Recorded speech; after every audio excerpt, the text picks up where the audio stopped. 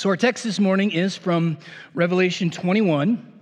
And this is the stuff, man, I've been waiting all year for. This is the really fun stuff of Revelation. This is the part where it seems like we've been kind of hashing over the same thing all year. Well, we were, because there's 3 sevenfold visions of what's going to be happening on earth until Jesus' return. And so we've been going through that. But now this is Jesus has returned, judgment has happened. What's it going to be like when he comes back? So that's why this is so exciting in my opinion. So this is Revelation chapter 1, beginning with verse 9. Then came one of the 7 angels who had the 7 bowls full of the 7 last plagues and spoke to me, saying, "Come, I will show you the bride, the wife of the Lamb."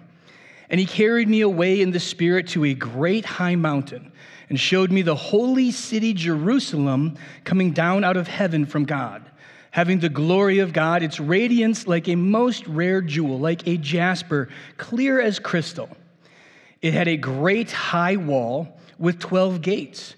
And at the gates were 12 angels, and on the gates the names of the 12 tribes of the sons of Israel were inscribed. On the east 3 gates, on the north 3 gates, on the south 3 gates, and on the west 3 gates. And the wall of the city had 12 foundations, and on them were the 12 names of the 12 apostles of the Lamb. And the one who spoke with me had a measuring rod of gold to measure the city and its gates and walls. The city lies 4 square, its length the same as its width, and he measured the city with his rod, 1,200 stadia. Its length and width and height are equal.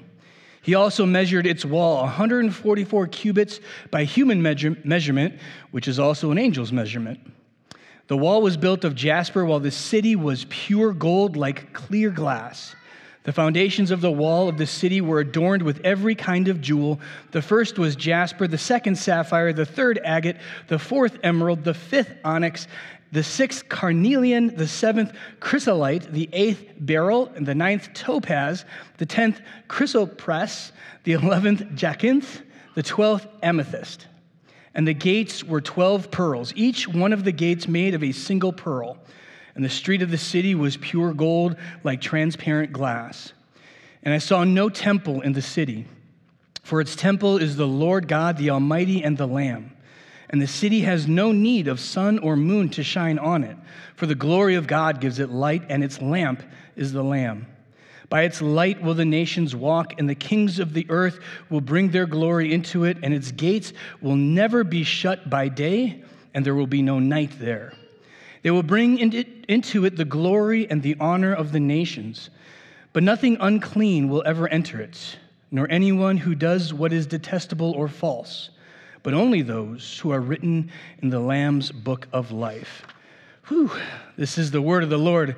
Brothers and sisters in Christ, this is some of my favorite stuff to preach on. Dan and I chatted a little bit before the service on this, because for some reason, I don't think this gets the airtime in Christian churches, Lutheran or otherwise, around the world, and that is this simple truth. The resurrection is better than heaven. Changed my mind. You've seen those memes online? Changed my mind. The resurrection is better than heaven. Maybe you're hearing this for the first time, and you're thinking, is Pastor Luke like dissing on heaven? Is he disparaging heaven? Not at all. Heaven is an amazing place, right? And I'm sure that any one of us will be ecstatic when we die and we go to heaven. Your loved ones who have gone before you in faith in Christ right now are with the Lord in spirit. Their spirit is there. That's great. And there is a certain amount of comfort and joy. And it's a lot of certain amount of comfort and joy in that. But there's so much more comfort and joy in the resurrection. See, the scripture talks about the resurrection actually far more than it talks about what heaven is like. The scriptures focus on the resurrection. Jesus died and was raised from the dead, and we have a glimpse of what it's like to have a resurrected body. What does he do? He goes around, he talks to people, he eats with people, he shares time with people in a physical body. That is what our resurrection is going to be like, in physical bodies. We confess this all the time in our creeds. We believe in the resurrection of the dead and the life of the world to come. But for some reason, and I like to think it's probably Hallmark or whatever, Disney and those media companies oftentimes just show it as dying and going to heaven. That's true. But just don't stop there with your hope and your joy. Because what do you gain at the resurrection? What advantage does the resurrection have over heaven? Well, at the resurrection, with these physical bodies, we'll embrace one another. That's the one thing that I think hits everybody is if you have a loved one that you cherished in your life and has passed away, and then one day you pass away and you see them in heaven, you don't have a physical body. I don't know what it's like in heaven if people are meeting up and chit-chatting as, Casper the Friendly Christian or whatever that is like, and having a conversation. But I know what they're not doing. I know that they're not giving big hugs and high fives because they don't have a physical body. So again, great joy, wonderful peace to be had that they are kept squirreled away with the Lord, safe until that day. There's no uncertainty about it. There's no, I wonder where my loved one is. Your loved one who's gone before you is with Jesus. There's zero question about it. But with Jesus at the resurrection, that's the great part. And if they're with him now, they will be with him at the resurrection. If they're there now with Jesus, they will be there at the resurrection. And you too at the resurrection, meeting that husband, the wife, the father, the mother, the grandparent, whomever it is, with joy in your eyes, come up and just give a great big bear hug and feel that. Feel as you squeeze really hard and they kind of catch their breath like, oh, it's a little too much. I mean, that's great. I can't wait for that moment. The resurrection means everything. As Dan was saying earlier, without the resurrection, our hope is sort of limited, and there's a little bit of uncertainty to it. Had Jesus not raised from the dead, the disciples becoming apostles would look and be like, I think that worked, right? I mean, he did walk on water and do the other cool things, and then he died, and it's probably worked, right?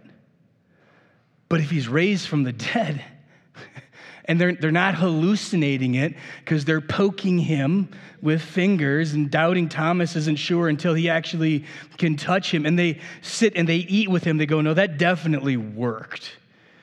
That whole thing about the sins of the world being placed on Jesus and his death paying for those sins, it must have worked because he's raised from the dead. See, if it didn't work, he'd have died just like anybody else. And what benefit is that? If someone just dies like anybody else, what hope and joy is there if somebody just dies? No, this is death and then resurrection. So it is crucial to focus our attention on what it's going to be like, because after whatever amount of time, Jesus returns and the heavens and the earth that are currently existing pass away. There will be a new heavens and a new earth. And the question that's on everybody's mind, and I hear it all of the time, is what's that going to be like? What's that going to be like at the resurrection? I don't know everything, but I know what Scripture says and what we just read. Now, there's a lot of symbolic language in here. I'll be the first one to say that. We know that some of the language is symbolic, and I'll get to that. But all of the language that is symbolic all points to the same thing. It's going to be amazing. And we can actually say a couple of things specifically. First, what we can say is, it is secure. This is Revelation 21, verse 15. I'm going to turn a page here. And the one who spoke with me, this is an angel, had a measuring rod of gold to measure the city and its gates and its walls. It seems like an odd bit in this vision that John is getting, that they're going to measure, and it's 1,200 stadia. That's going to take a long time to be measuring. But what the point of that language is to assure that it's real. It is a concrete thing. That's why there is this very real measuring. And if you want to know why we know that, you can go back to Ezekiel and some of the Old Testament prophecies about the New Jerusalem and New Temple that mirror the same vision that John is having. There was also a measuring of the temple to make sure everybody understood the temple will be rebuilt and it will be a real temple. Not like a spiritual temple where, we all get together and there's a spiritual. No, there's a real temple. And sure enough, the temple was rebuilt. That's the temple that Jesus interacts with. That's actually not the original temple from King David's time and Solomon. No, this is the new temple that was rebuilt after that one was destroyed. So there will be a real physical place that we all exist, and it will be secure. It's not going anywhere. Remember, it's got angels watching over it. But the thing about it is, there's so many gates. Now, the text tells us that those gates are really about the 12 tribes of Israel. That's telling us all of those people who believed in the promise of the Messiah in the Old Testament, they're in. And it's built on the foundation of the 12 apostles, telling us that the apostolic teaching that we find in the New Testament is a foundation, meaning those who believe in what the apostles teach about who Jesus is, we're all in. And we know it's secure because 12 gates with doors always open is dumb. If you're building a wall and you're keeping your city safe from all of the evil on the outside, you only want one gate. 2 at the most, but 1 is better. Why? That's your weak point. That's where the enemy is going to be hitting it with a battering ram. That's how they're going to try and get in through that weak point. But they're saying what John is seeing is at the resurrection, there's nothing to keep out. There's no evil. There's no enemy. There's no predator. There's no one seeking to kill, destroy, or harm those who are in the kingdom. It's very secure. The other thing the text is telling us is that it is very big. Very, very, very big. Listen to this.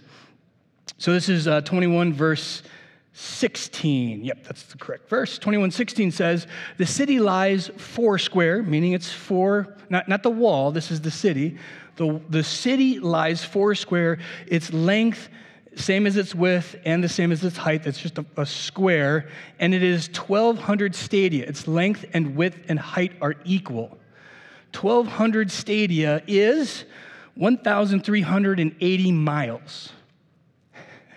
This is symbolic.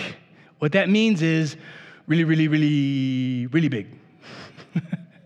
We also know it's symbolic simply because if it's 1,300 miles tall, you're in space.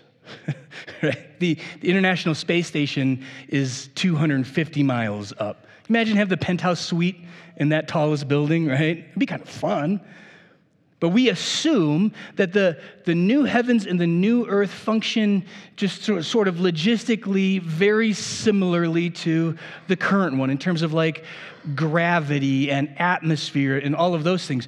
The point of the text is to say that it is really, really big. And by the way, there's this common theme throughout the Old Testament of where God is, that holy place in the temple is square. So this is about the presence of God.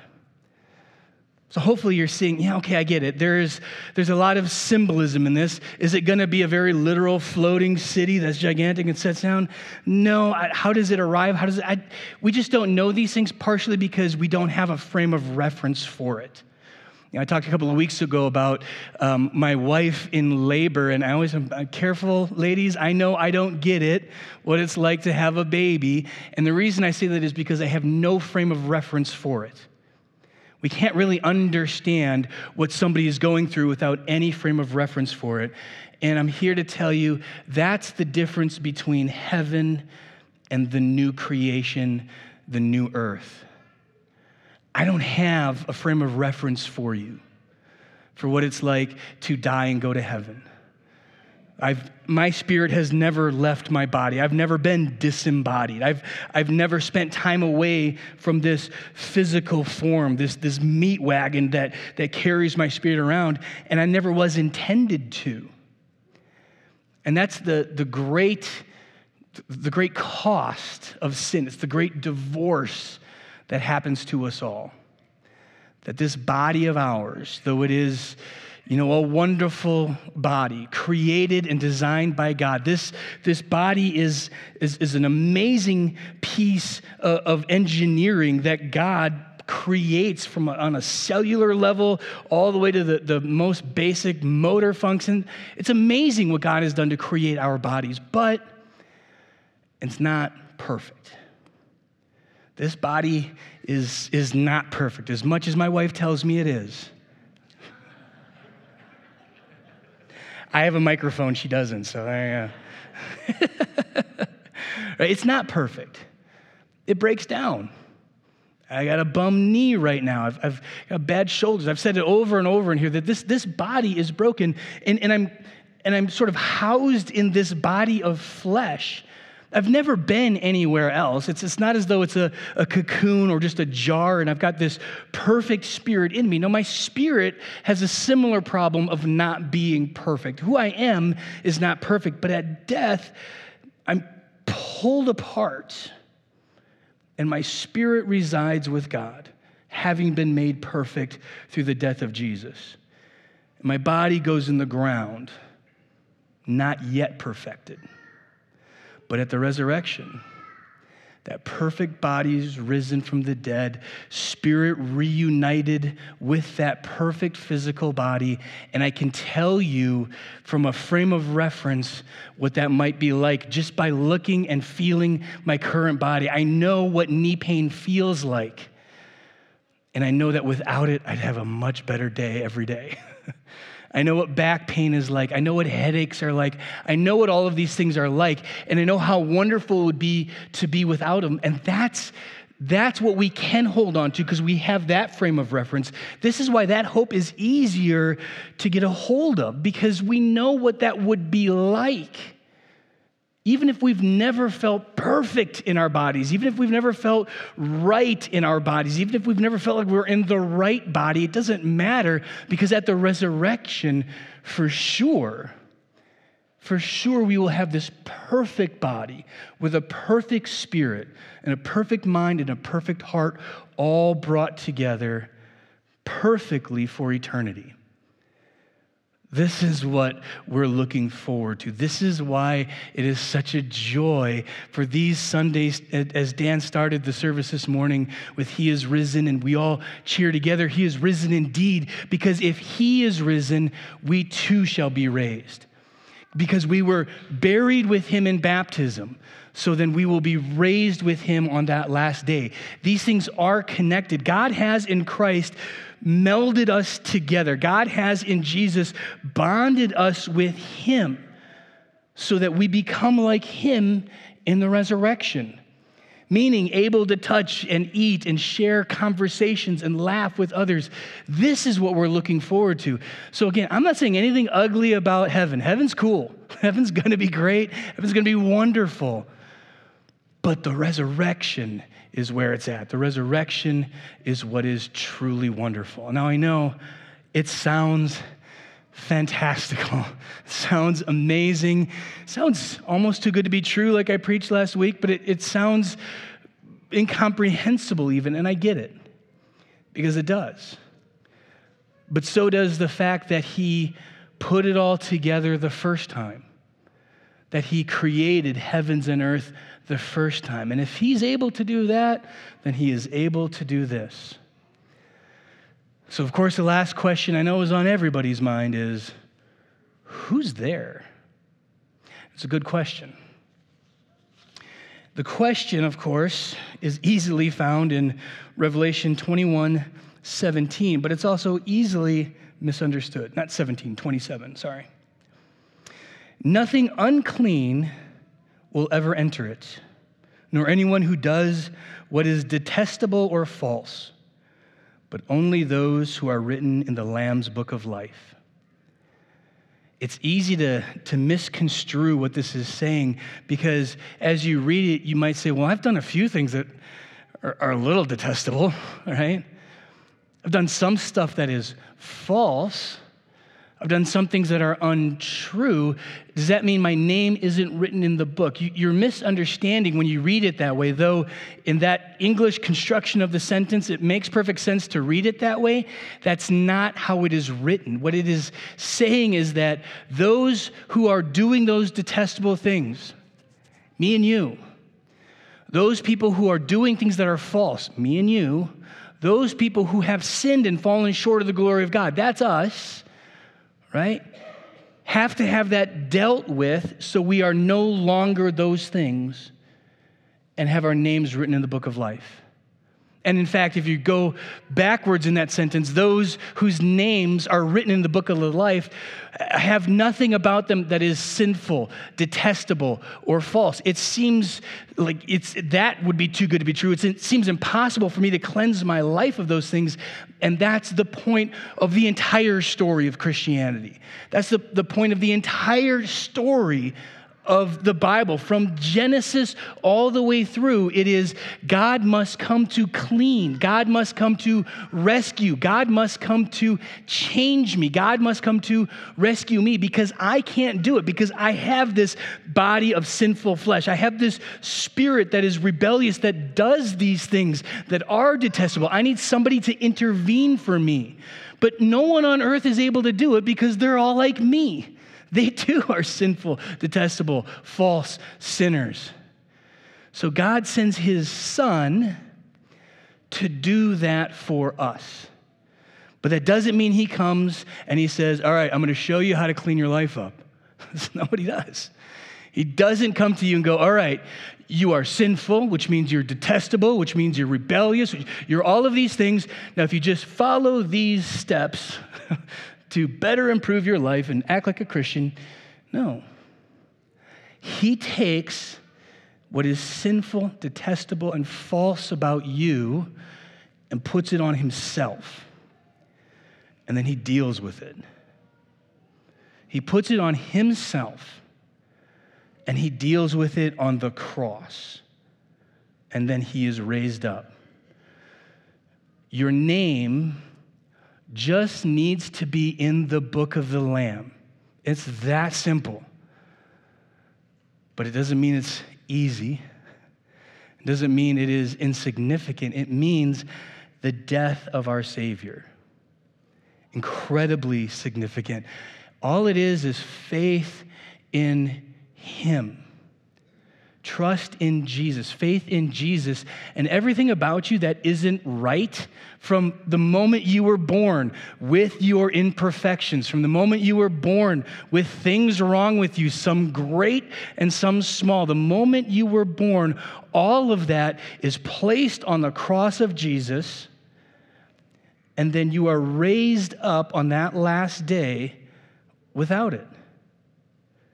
And it's not that he's keeping people out of the kingdom like you and me who have sinned, but rather he is bringing into the kingdom so many people that he needs 12 gates to get them all in. He's bringing in so many people whose lives on earth in these sinful bodies were a wreck, whose lives on earth with this sinful, rebellious spirit was constantly doing things and saying things and hurting people. He's bringing those people in, people who feel as though that their body isn't the right body, people who feel as though their mind is broken because it is.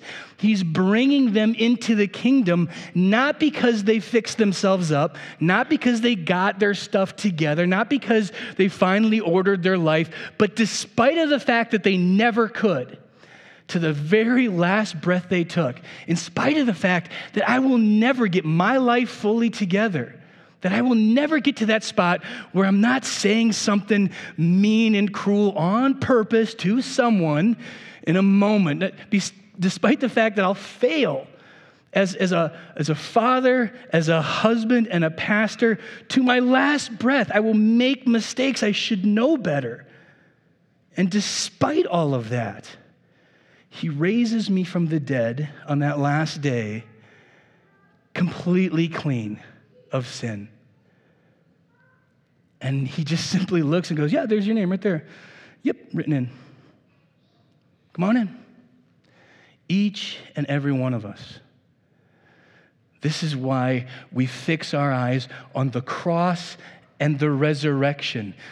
Heaven is a nice thing right in the middle there, somewhere in between. It's wonderful, but don't put your eyes just on heaven. Put your eyes on the empty tomb.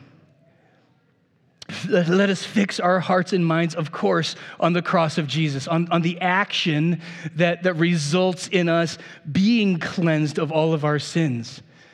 But not our hope in eternal heavenly bliss, but in resurrected bliss. That time in between the cross and his empty tomb, we don't know a ton about. But man, do we know what that resurrection is like. We know what that gift is like. We know what that certainty is like. He certainly came out of that tomb, and he certainly met with the disciples. And there are countless witnesses who saw him face to face. Over 500, the scriptures say. There are people who touched him and ate with him and heard him speak. We know what that resurrection is like. Thanks be to God that our faith in Jesus lets us know what our resurrection will be like. We know that we will be raised from the dead because he is risen. Amen. See, I can't let you have all of them. That's just not how it's going to work. All right, we're going to go ahead and say a prayer while kiddos are brought back in from the children's church that they went out. If you would join me.